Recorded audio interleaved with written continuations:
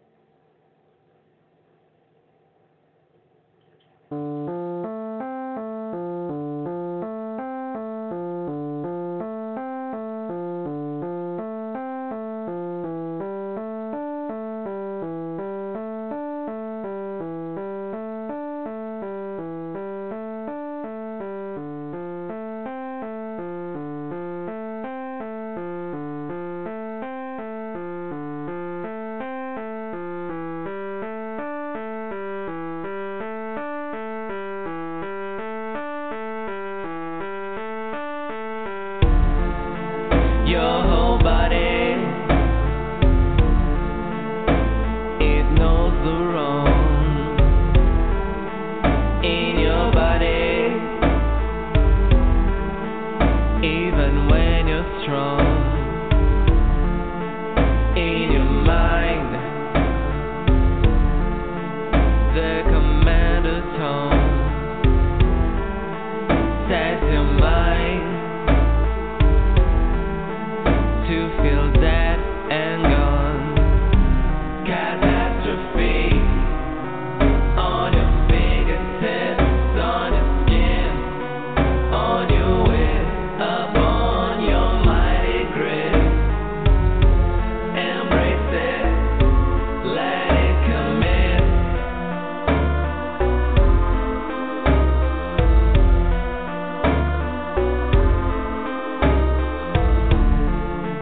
Ain't nobody who knows the truth. Ain't nobody, yourself included, how to live and give and break this damn cycle of bloodlust and greed and pain. Catastrophe on your fingertips, on your skin, on your wit, upon your mighty grit. Embrace it,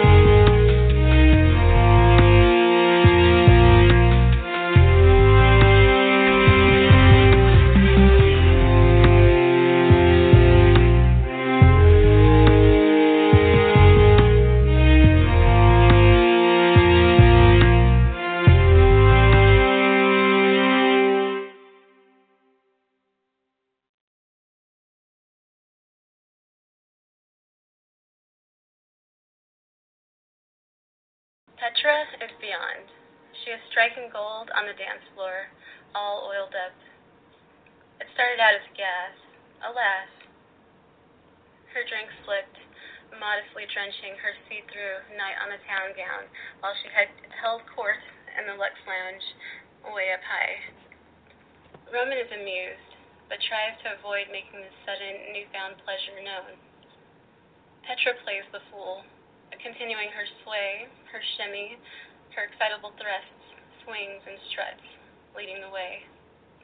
All atop 6-inch steel wheels. The damn thing just won't quit. No, really. Whose divine theory was made into a plan of action here anyway? This endless procession of treadmill. As if this hot powerhouse needed any workout. Petra reels in Roman's furtive gaze and grins a mile wide. Oops, Petra mouths as she slowly turns her VIP goblet onto its underbelly, painting her purposefully too small negligee with deep scarlet spirits. There will be whistles galore. Meanwhile, Roman and Petra alike are all wrapped up in her velvet. Petra widens her eyes.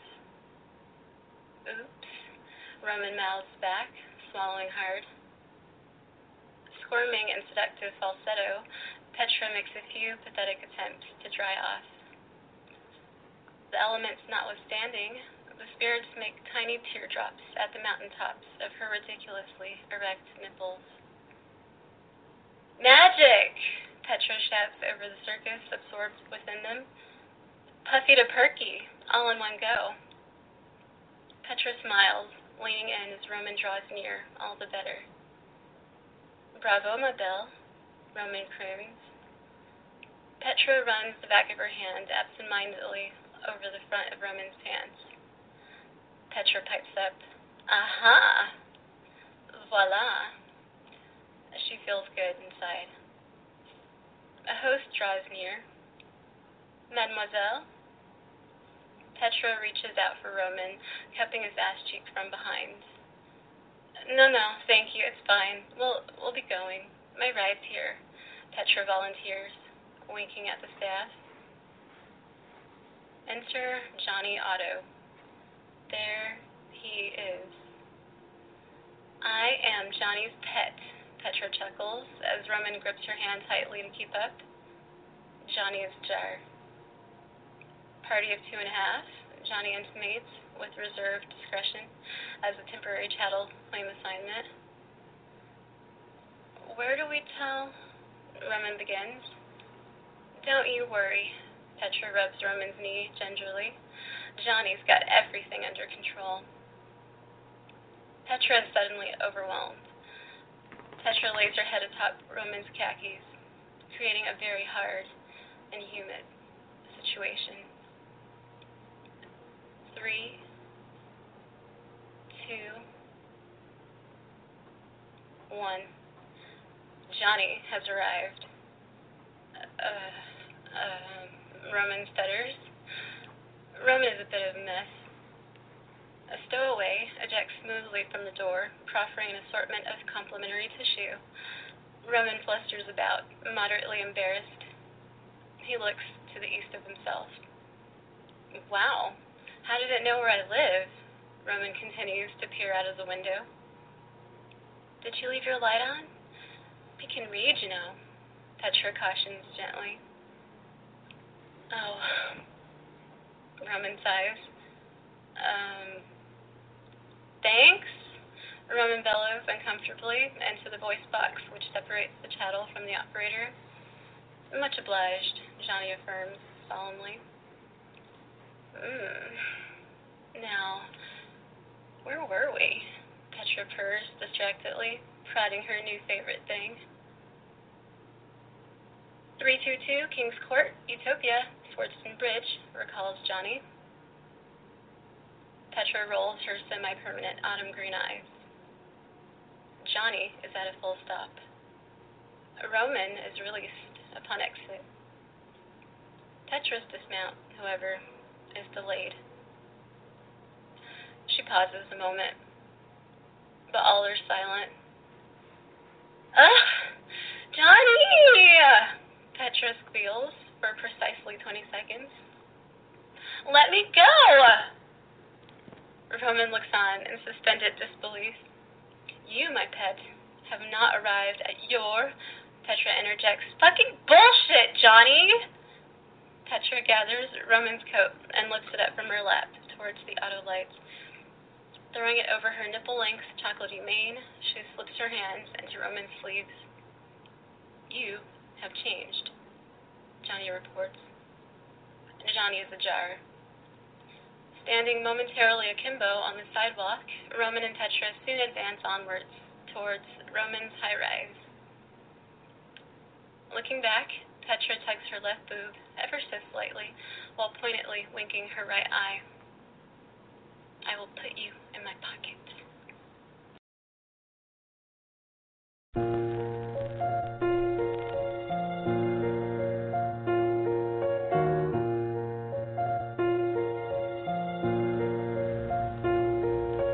Nostalgique du bon vieux temps à l'époque du secondaire. Toutes les choses qu'on a pu faire, maintenant que j'y pense c'est trop marrant. On avait moins de soucis, on pouvait profiter de la vie. On se sentait incompris, accepté par notre gang d'amis. C'était comme ma deuxième famille, c'est avec eux que j'ai tout appris. Quand j'en parle j'ai les yeux qui brillent, je l'oublierai jamais promis. C'est sûr que tout n'était pas parfait, mais les problèmes n'étaient pas les mêmes. Je regrette pas les choix que j'ai faits, ça a été ça mon vrai baptême. J'étais jamais chez mes parents, toujours sago avec mes chums. Pour eux autres c'était inquiétant, pendant que je fêtais au maximum. Je me sentais libre comme l'air, je faisais toujours tout ce qui me tentait, si mes moyens me le permettaient, sinon je cherchais une passe à faire. C'est là que j'ai commencé à vendre, tous mes profits partaient ensemble. Puis fallait pas que je me fasse surprendre ou qu'à l'école je me fasse suspendre. Déjà que j'avais pas mal d'absence, quand j'étais là c'était sous substance. C'était pas brillant quand j'y repense, mais ado égale expérience. Back in the days, back in the days. À l'époque c'était moins rock, c'était pas du tout les mêmes problèmes. Yo, back in the days, back in the days. Je regrette rien de ce que j'ai fait, j'ai forgé mon caractère. Back in the days, back in the days. À l'époque c'était moins rough, c'était pas du tout les mêmes problèmes. Yo, back in the days, back in the days. Je regrette rien de ce que j'ai fait, j'ai forgé mon caractère.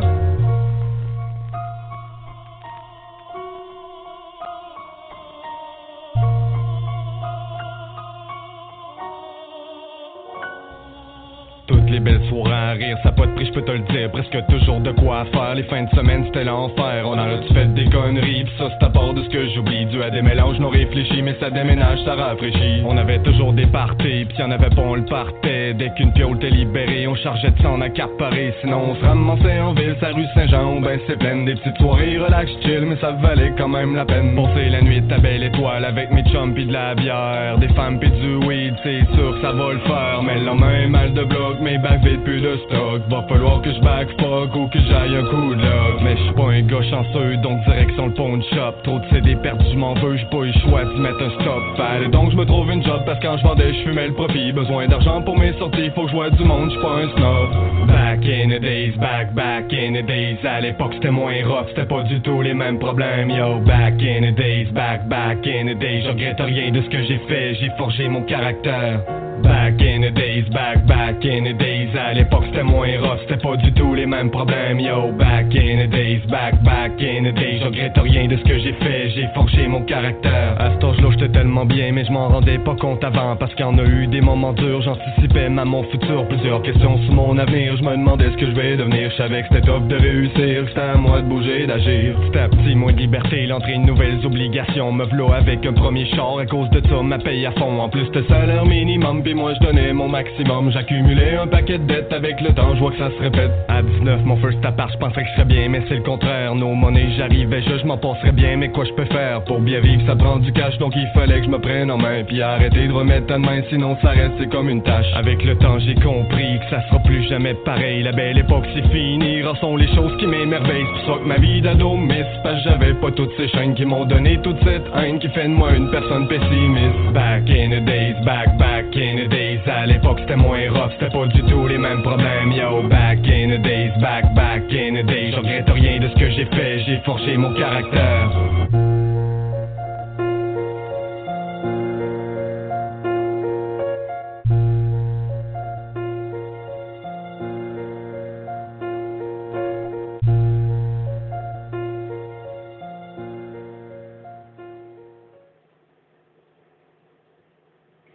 And we're back. You're listening to Playtime with Sandra Radio, and I'm your hostess, Sandra London of LivingGrind.com. The songs you just heard were Benny and the Jet by TV Girl, Bodies by Yaksav, Catastrophe by Cairo Braga, Dubnautics by SPCC, and then you heard my short form erotica titled Autonomous Booty, read aloud by yours truly, Sandra London of LivingGrind.com. And after that, you heard Back in the Day by the group Zero 418 for Casson Music, if you want to say it in French.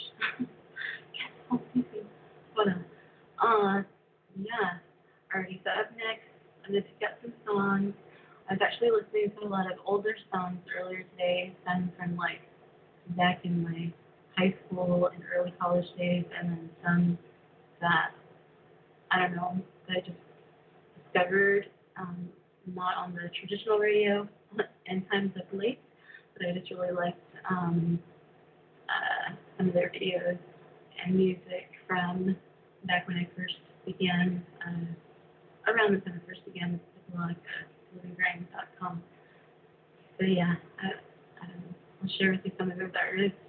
A few now, a few later. But yeah, I was listening to Like Legend, God's on November, some System of a Down, Soundgarden, Black Hole Sun, Rage Against the Machine, Killing in the Name, PM Dawn, But Adrift on Memory of Bliss, Put Your Lights On, Santana, stuff like this. And then some newer stuff like Bloody Angel and My Avatar. But yeah, I'll be right back with you. I was going to do like a show playing those kinds of songs. But yeah, it's kind of last minute to make sure that would all go well. So I'm going to go with some goodies that are within my online studio here for your show tonight. The call-in number is 858-815-2333. Once again, 858-815-2333. Up next, we have Chameleon by Shaolin Dove.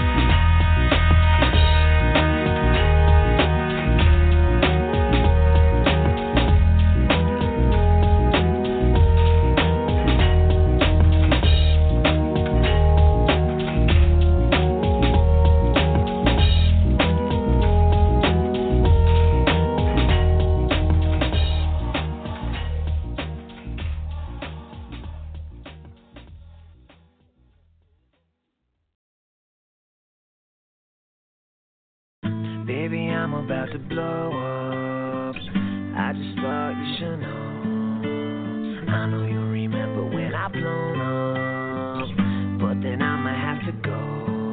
True genius, distant planet, unknown species. My rap straight crack like Reese's Pieces. I got knee deep in a stack of CDs just to rock the masses, cause they looking sleepy. It's what I breathe, shout. They live in a hustle, ain't easy, but the prize always super fly. Homie, y'all believe me. Y'all I'm about to blow this town, man. Y'all about to know my sound. Watch me rise to the top. I ain't never coming down. Baby, I'm about to blow up.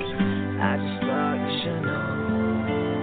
I know you remember when I blown up, but then I might have to go. Ask for what you thought it was, here's your disaster. But on the other side of the glass, you find hustle and master. I keep every trick up my sleeve, plus I read your energy. No way you could come at me, yes I am infinity.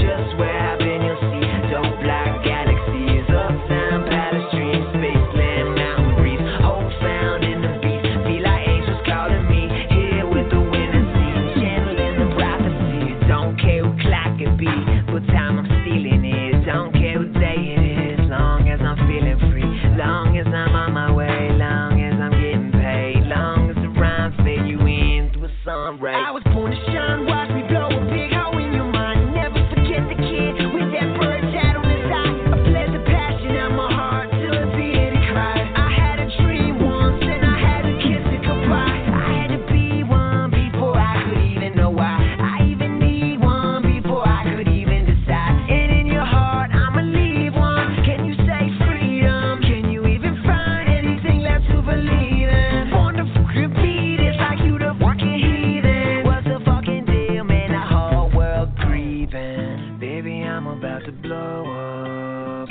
I just thought you should know. I know you remember when I blown up, but then I might have to go. Baby, I'm about to blow up. I just thought you should know. I know you remember when I blown up, but then I might have to go.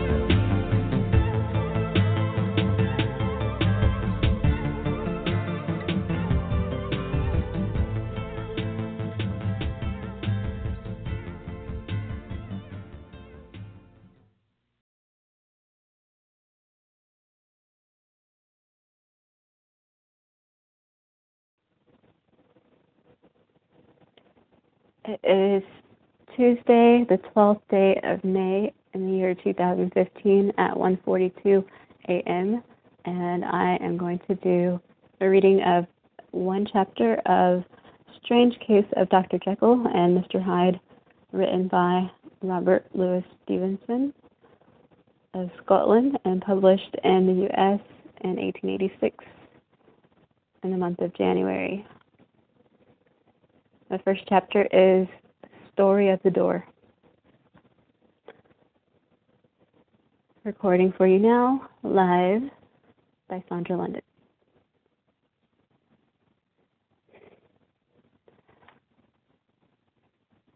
Mr. Utterson, the lawyer, was a man of a rugged countenance that was never lighted by a smile. Cold, scanty, and embarrassed in discourse. Backward in sentiment, lean, long, dusty, dreary, and yet somehow lovable. At friendly meetings and when the wine was to his taste, something eminently human beaconed from his eye, something indeed which never found its way into his talk, but which spoke not only in these silent symbols of the after-dinner face, but more often and loudly in the acts of his life. He was austere with himself, drank gin when he was alone, to mortify a taste for vintages. And though he enjoyed the theater, had not crossed the doors of one for 20 years. But he had an approved tolerance for others, sometimes wondering, almost with envy, at the high pressure of spirits involved in their misdeeds, and in any extremity inclined to help rather than to reprove. I incline to Cain's heresy, he used to say quaintly. I let my brother go to the devil in his own way. In this character, it was frequently his fortune to be the last reputable acquaintance and the last good influence in the lives of down-going men. And to such as these, so long as they came about his chambers, he never marked a shade of change in his demeanor. No doubt the feat was easy to Mr. Utterson, or he was undemonstrative at the best, and even his friendship seemed to be founded in a similar catholicity of good nature. It is the mark of a modest man to accept his friendly circle ready-made from the hands of opportunity, and that was the lawyer's way. His friends were those of his own blood, or those whom he had known the longest. His affections, like ivy, were the growth of time. They implied no aptness in the object. Hence, no doubt the bond that united him to Mr. Richard Enfield, his distant kinsman, the well-known man about town. It was a nut to crack for many, what these two could see in each other, or what subject they could find in common. It was reported by those who encountered them in their Sunday walks, but they said nothing, looked singularly dull, and would hail with obvious relief the appearance of a friend. For all that, the two men put the greatest store by these excursions, counted them the chief jewel of each week, and not only set aside occasions of pleasure, but even resisted the calls of business, that they might enjoy them uninterrupted. It chanced on one of these rambles that their way led them down a by-street in a busy quarter of London. The street was small and what is called quiet, but it drove a thriving trade on the weekdays. The inhabitants were all doing well, it seemed, and all emulously hoping to do better still, and laying out the surplus of their grains and coquetry. So the shop front stood along that thoroughfare with an air of invitation, like rows of smiling saleswomen. Even on Sunday, when it veiled its more forward charms and lay comparatively empty of passage, the street shone out in contrast to its dingy neighborhood, like a fire in a forest.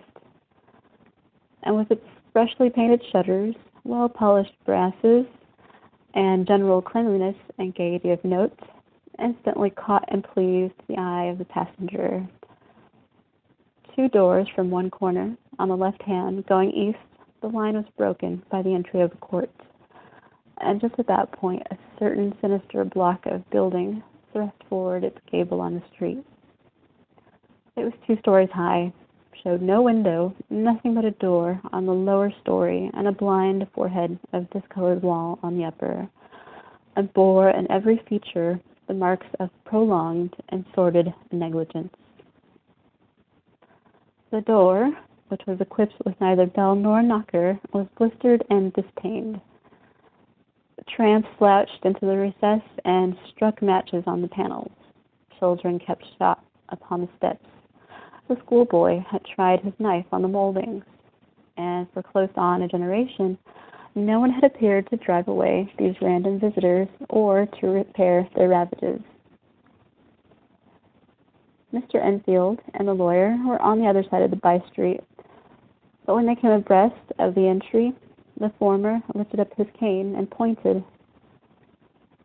"Did you ever remark that door?" he asked, and when his companion had replied in the affirmative, "It is connected in my mind," added he, "with a very odd story." "Indeed," said Mr. Utterson with a slight change of voice. And what was that? Well, it was this way, returned Mr. Enfield. I was coming home from some place at the end of the world about 3 o'clock of a black winter morning, and my way lay through a part town where there was literally nothing to be seen but lamps, street after street, and all the folks asleep. Street after street, all lighted up as if for a procession, and all as empty as a church. Until at last I got into that state of mind when a man listens and listens and begins to long for the sight of a policeman. All at once I saw 2 figures. One, a little man who was stumping along eastward at a good walk, and the other, a girl of maybe 8 or 10, who was running as hard as she was able down a cross street. Well, sir, the 2 ran into one another naturally enough at the corner, and then came the horrible part of the thing. So the man trampled calmly over the child's body and left her screaming on the ground. It sounds nothing to hear, but it was hellish to see. It wasn't like a man. It was like some damned juggernaut. I gave a few hallo, took to my heels, collared my gentleman, and brought him back to where there was already quite a group about the screaming child. He was perfectly cool and made no resistance, but gave me one look so ugly that it brought out the sweat on me like running. The people who turned out were the girl's own family, and pretty soon the doctor for whom she had been sent put in his appearance.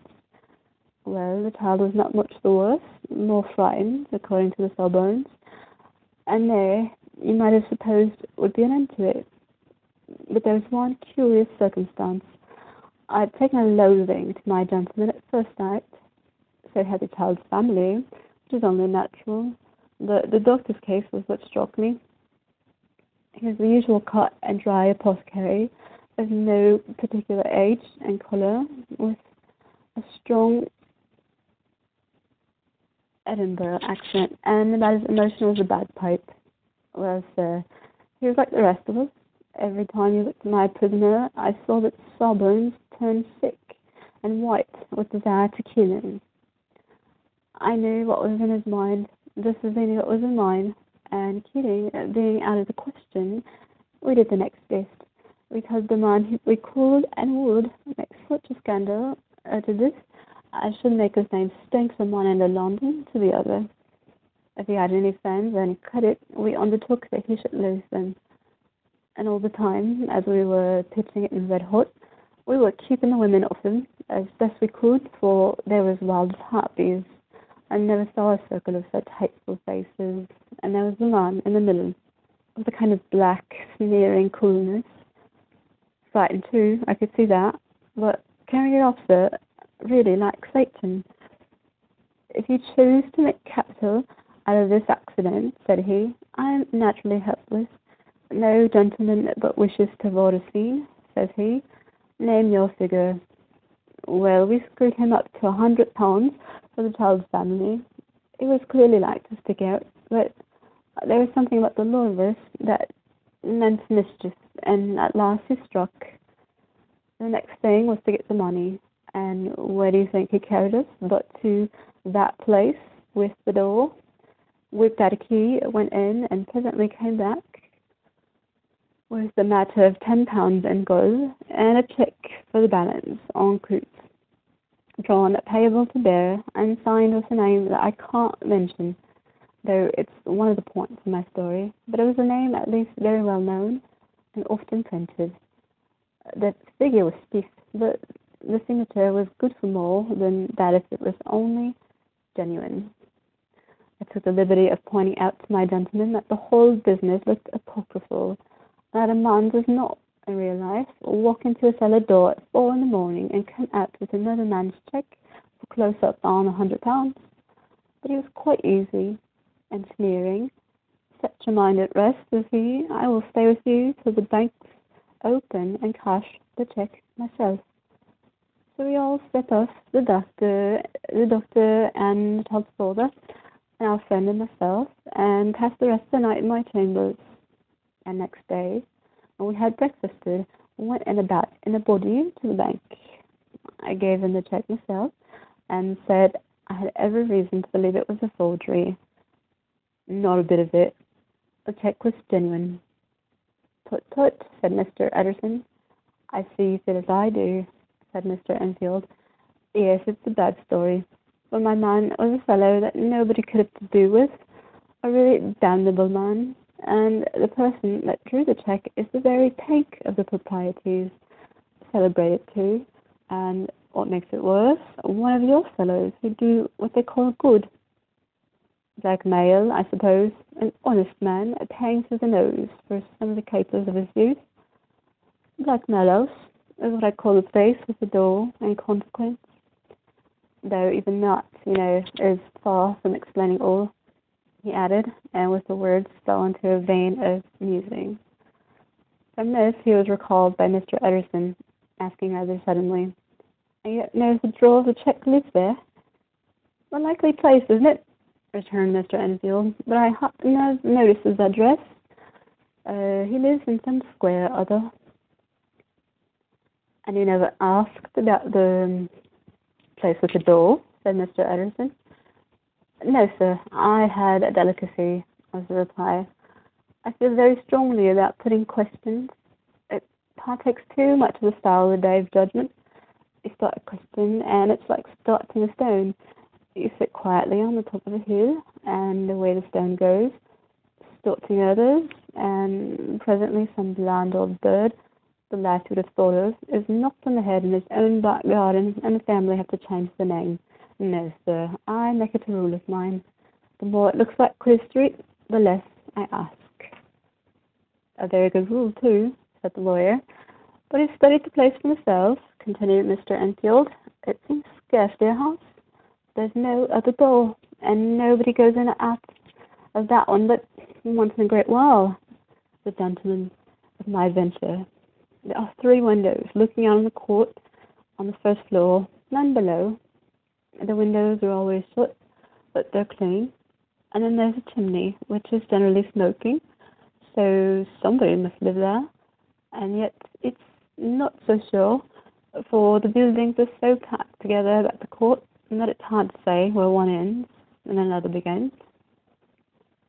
The pair walked on again for a while in silence, and then, Enfield, said Mr. Ederson, that's a good rule of yours.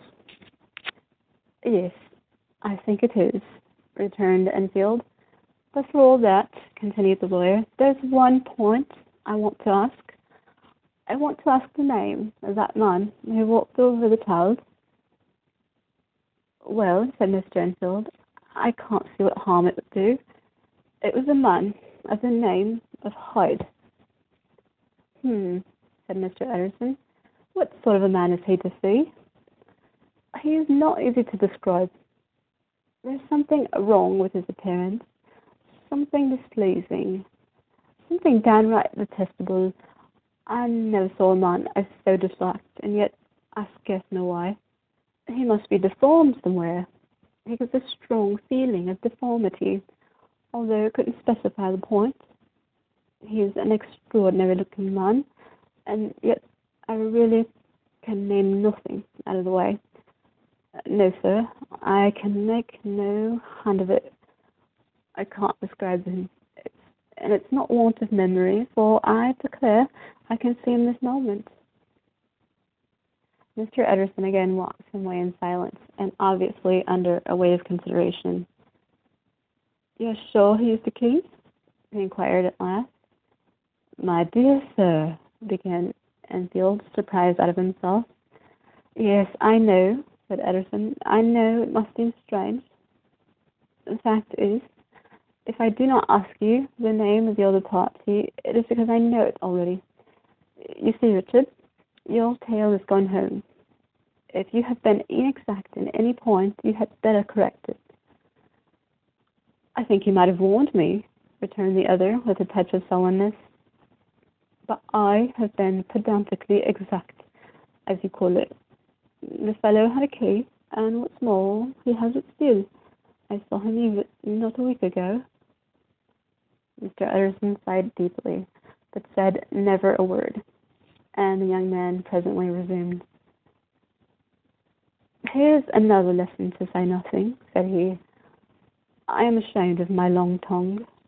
Let us make a bargain, never to refer to this again. With all my heart, said the lawyer. I shake hands on that, Richard.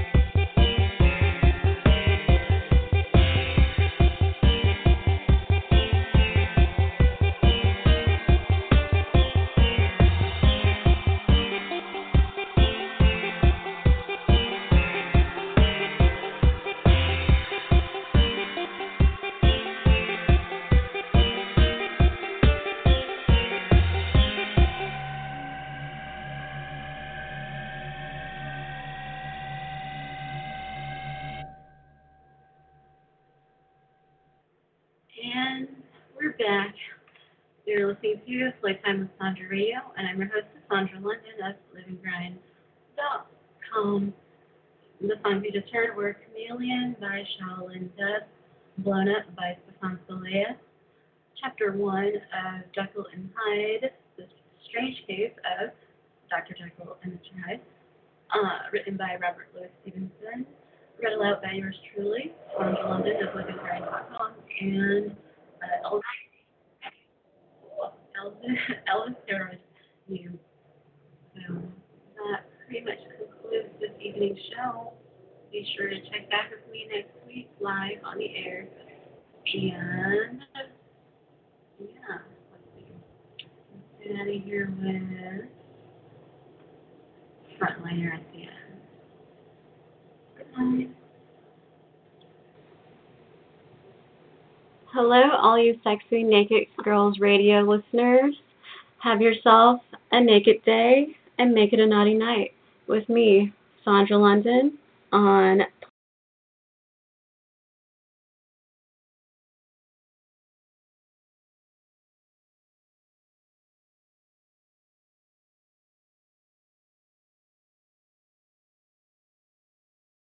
Now that's better, baby. Why don't we sing a song to help pass the time? Row, row, row your boat gently down the stream. Merrily, merrily, merrily, merrily, life is down the stream. Merrily, merrily, merrily, merrily, life is but a dream. Merrily, merrily, merrily, merrily, life is down the stream. Merrily, merrily, merrily, merrily.